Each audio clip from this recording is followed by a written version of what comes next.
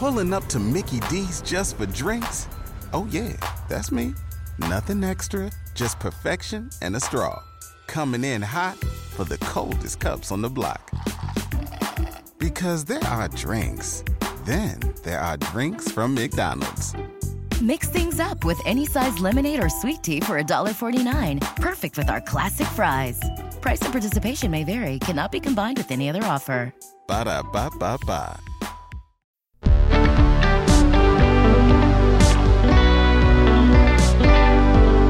Hello and welcome to Straight Talk, Supply Chain Insights, the podcast for your supply chain leader who is on the go and wants to be in the know.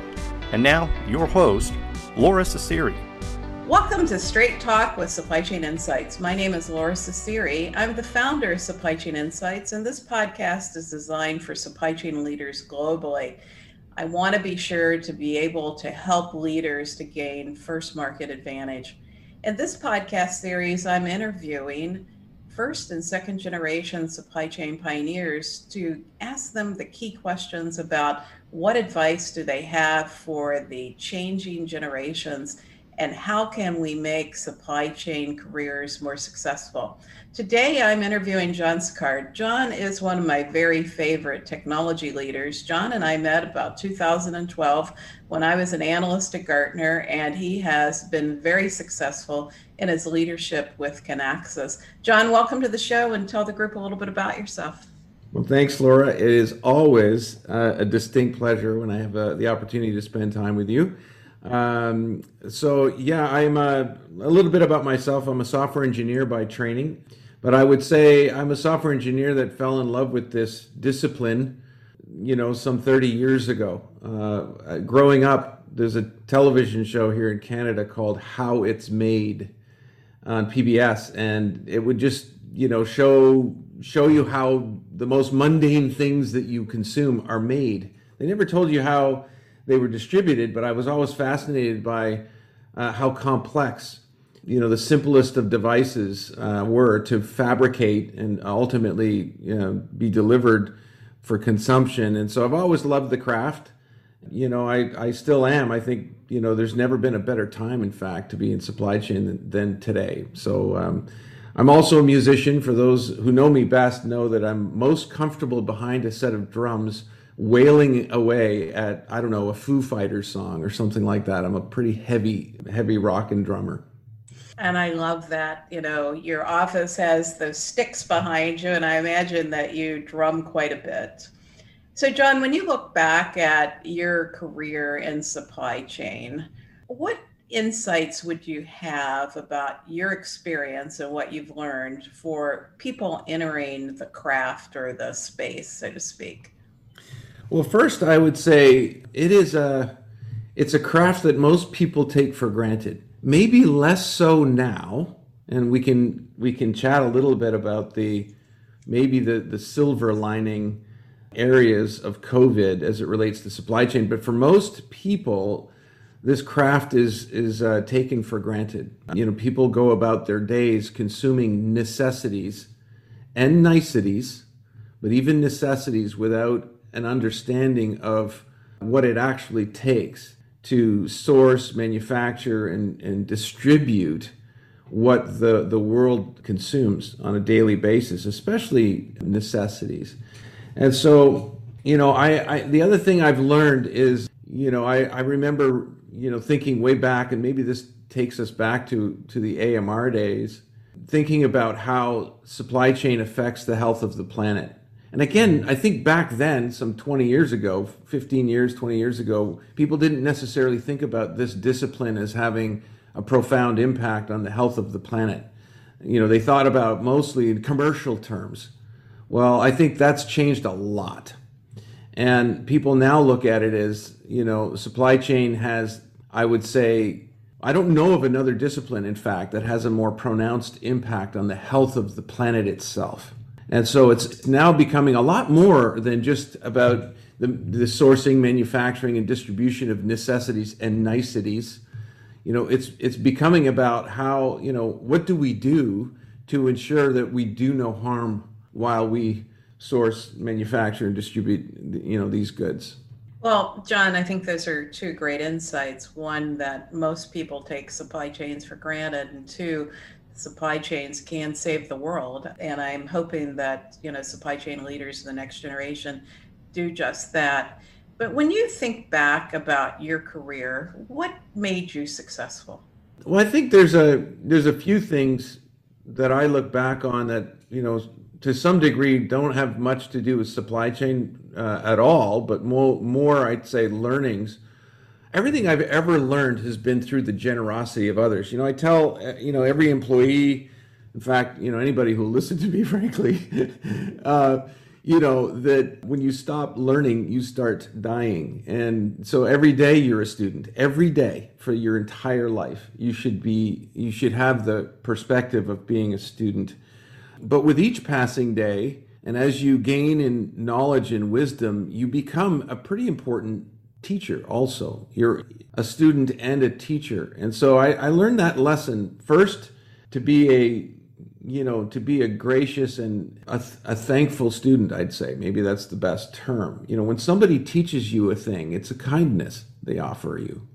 And so you should be an appreciative student every day. If somebody takes the time to teach you a thing that you don't know, it could be something about leadership, it could be something technical, it could be something about business, it could be anything at all. But you should be gracious and thankful for that. Thank people, But the other thing I've come to learn throughout my career is, to be a generous teacher. Hide nothing. It's the only way humanity progresses, is if you have professionals who, build careers like you and I, and share everything, hide nothing, leave it all behind, pay it all forward. That's probably the biggest lesson I've learned in my career. And so I've been blessed with having learned from some amazing people who have, basically have hidden nothing from me, and so I thank them. I am not who I am without them. And now I feel like, the stage of my career, my job is to pay it all forward. I'm still learning for sure, but I do my very best to practice being a generous teacher also. So, John, I do love the fact you're a consummate learner. Where and how do you learn? I love having conversations, especially with people that I've only just met, because it's almost like they're, every person I meet, I feel like they're almost a vessel of new knowledge, and experiences that I can tap into, but also, obviously reciprocate with everything that I've come to learn. And so I do my best to reach out and be very open to talk to as many professionals as I can. I am I'd say, consummate innovator. I'm always, looking to challenge the status quo, always looking to, push the boundaries of the art of the possible. I've realized that it's very difficult, if not impossible, to do that autonomously. You have to do it in concert with collaborators. And so, I tend to learn through discussion with other people, more so than reading. Now, I do a lot of research, but that isn't the best way for me to learn. As you and I both know, Laura, and we at the end of our phone calls, I often say, could have kept going. We go for an hour, and I could have kept going, because time just flies when you're riffing off of somebody else and going back and forth. So, I encourage people, to learn that way, because the other thing it gives you is, the side effect of having dialogue with another human being is getting to know that other human being. So, John, many people don't know how to have that conversation with someone they don't know. How do you do that? Because I find that many times people come to those conversations and they want to talk, and they're not very good at listening. And my observation about you is you're a good listener. Well, I appreciate that, Laura. And yeah, I think if your ears are shut, then, it's impossible to learn, first of all, right? You can't learn a thing if you're not listening for it.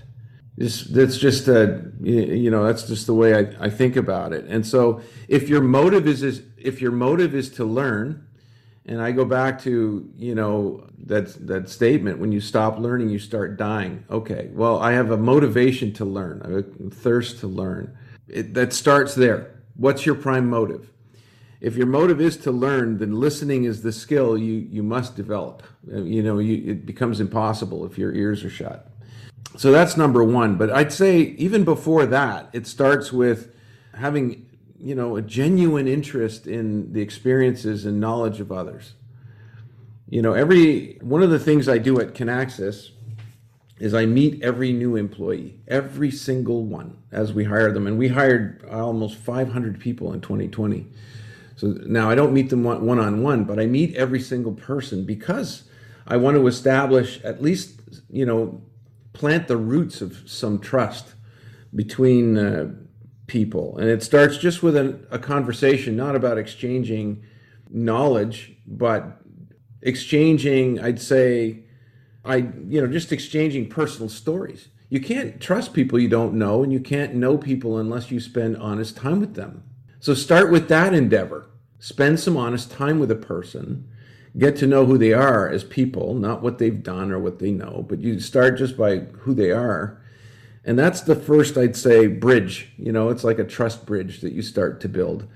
And once that's there, it opens up the opportunity then to start sharing knowledge and wisdom that you've collected and vice versa.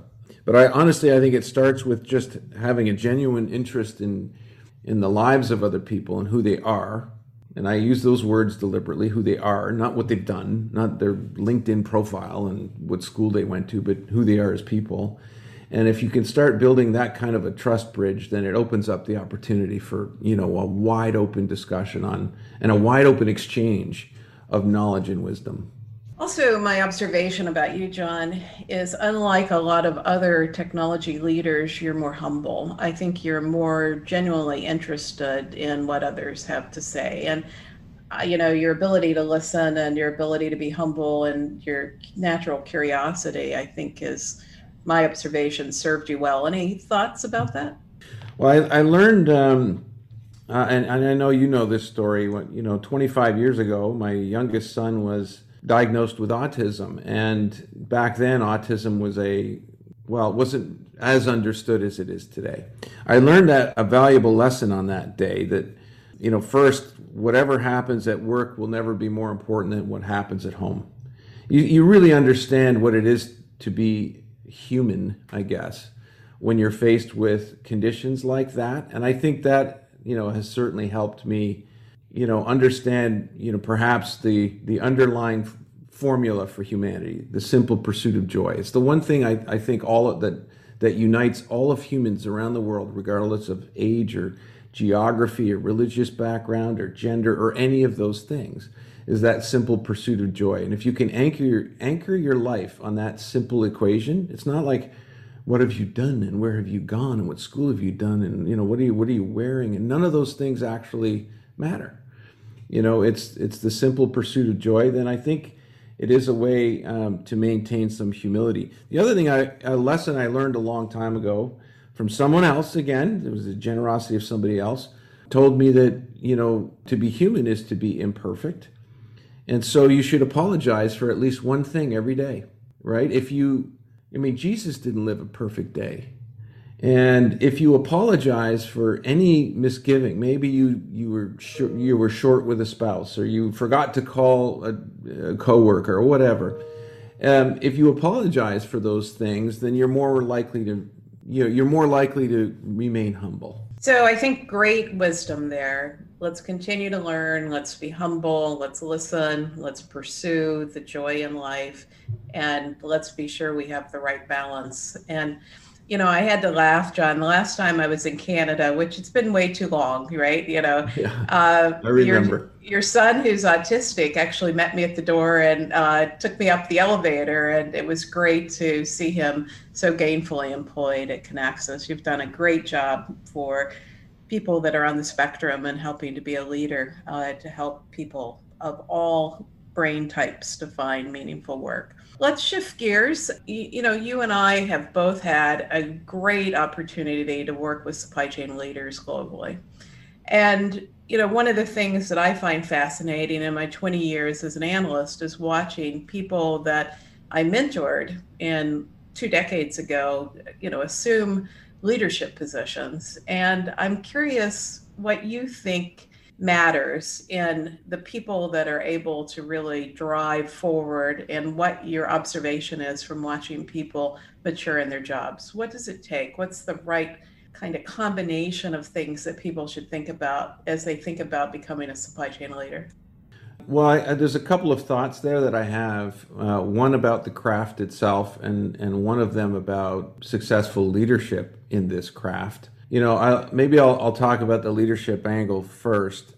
First, I would say that I've watched some great leaders, and I've learned some great things about what it takes to succeed. And one of the things I've come to realize is there's the team you're on, and there's the team you lead. A lot of people don't think that way. If you ask an executive, who are the key players on your team, they often look at their feet. They think about the team that they lead, not the team they're on.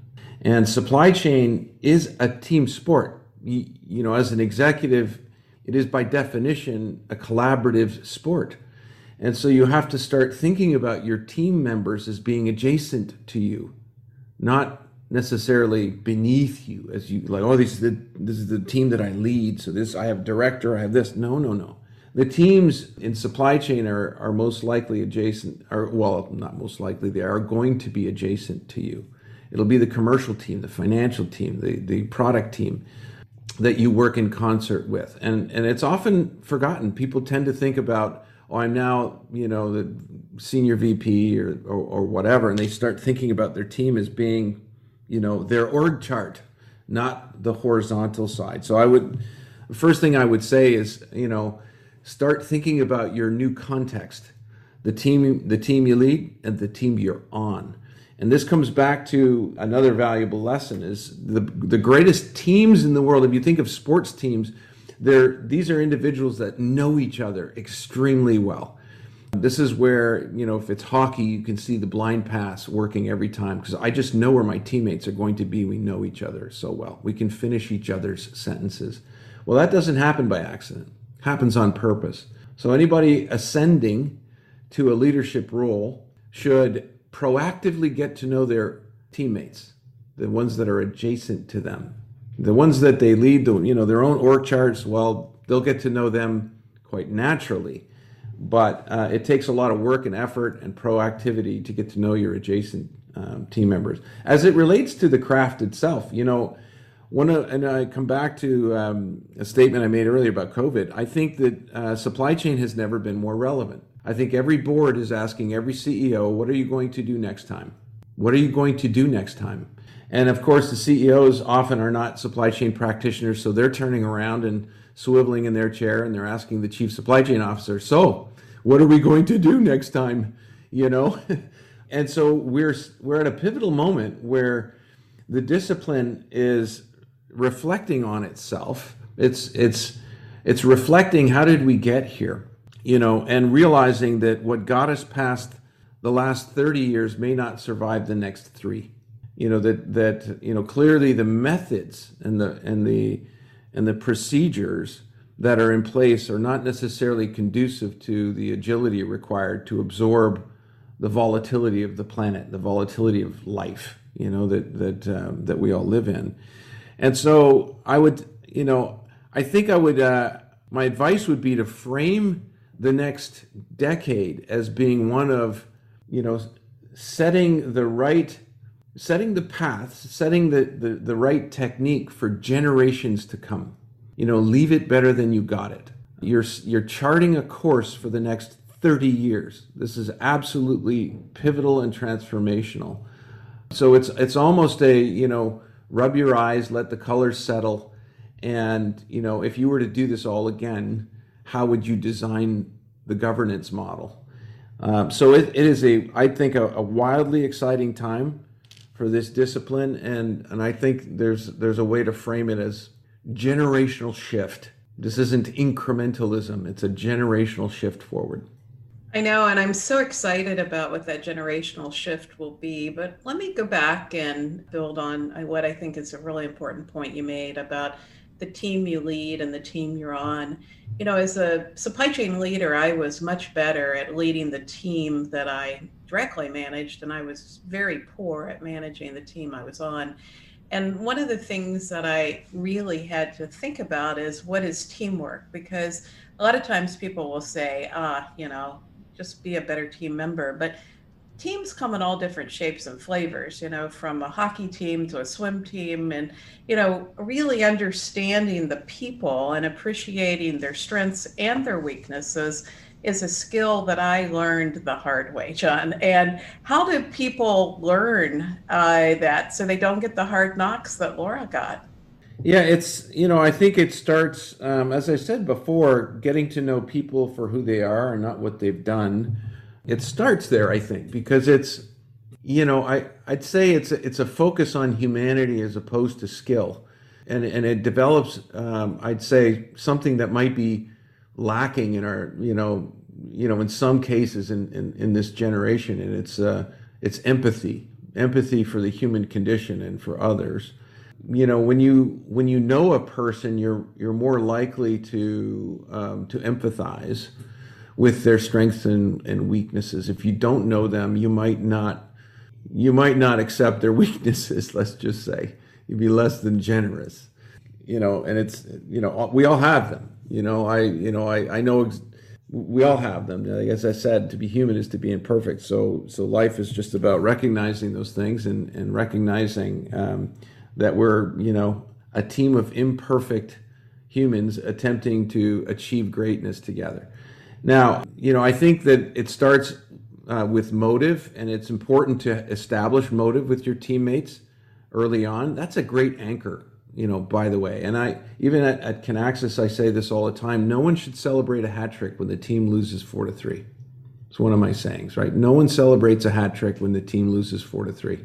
If you have a teammate like that, they don't belong on the team. And if you can anchor on that motive, I think it does make the collaboration that much easier with your adjacent teammates. But it does take proactivity, right? Because people tend, like if you're in the inventory world and I manage inventory, well, that's my context. I know it. I'm an expert. And I'm measured on, inventory optimization or whatever the KPIs are that, and that's how I think about it. So I don't necessarily think about the team metrics, but I think that has to change. I mean, supply chain is by definition a team sport. And the teams that win are the ones that finish each other's sentences. The teammates finish each other's sentences. Yeah, at least that's what I have seen. There's great collaboration between teammates. But I think, anchor on motive first. As the only female on many of my early teams, I had a big chip on my shoulder, right? It was hard for me to align on motive. And I was very hardworking and didn't really spend enough time getting to know people as people. And I think that's great feedback. Anything you would give for advice for people that are diversity listening, people of color, women, about how to get the chip off their shoulder?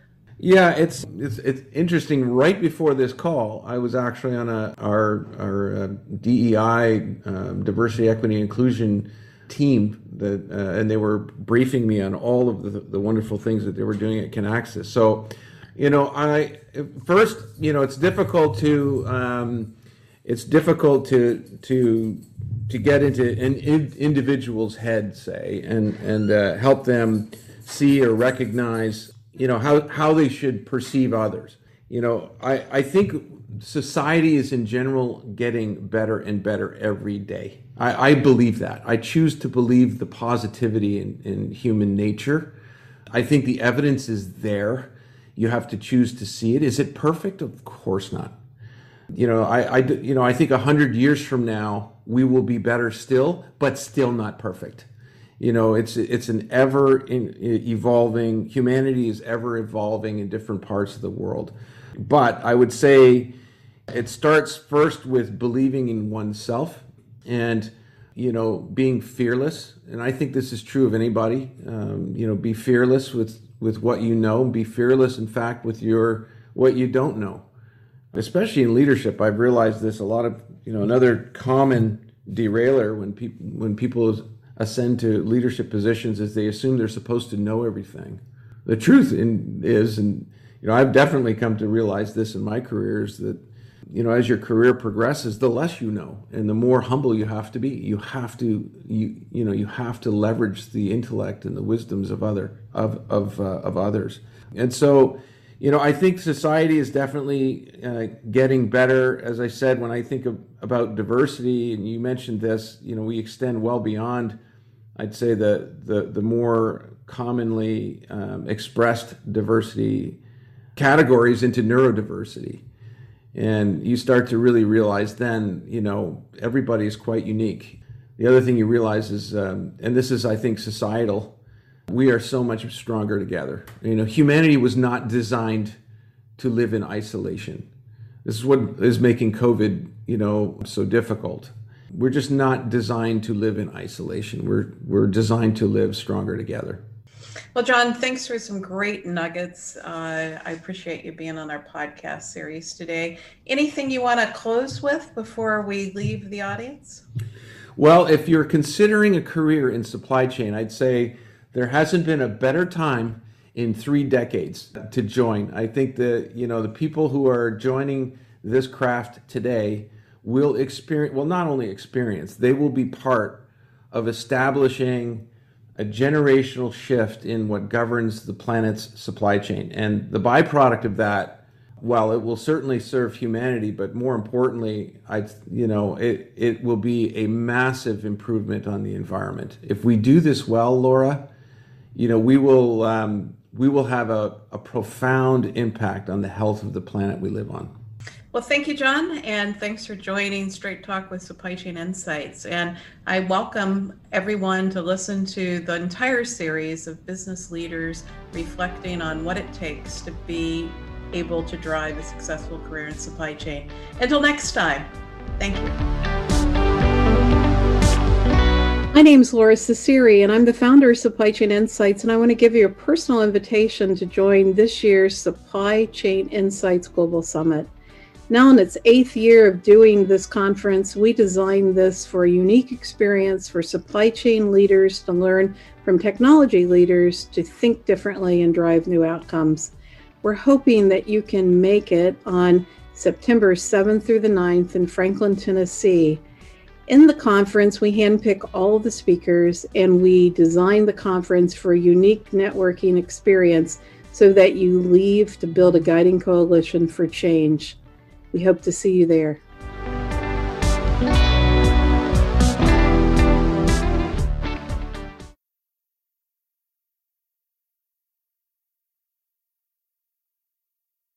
Judy was boring. Hello. Then Judy discovered ChumbaCasino.com. It's my little escape. Now Judy's the life of the party. Oh, baby, mama's bringing home the bacon. Whoa, take it easy, Judy. The Chumba life is for everybody. So go to ChumbaCasino.com and play over 100 casino-style games. Join today and play for free for your chance to redeem some serious prizes. ChumbaCasino.com. No purchase necessary. Void where prohibited by law. 18+ terms and conditions apply. See website for details.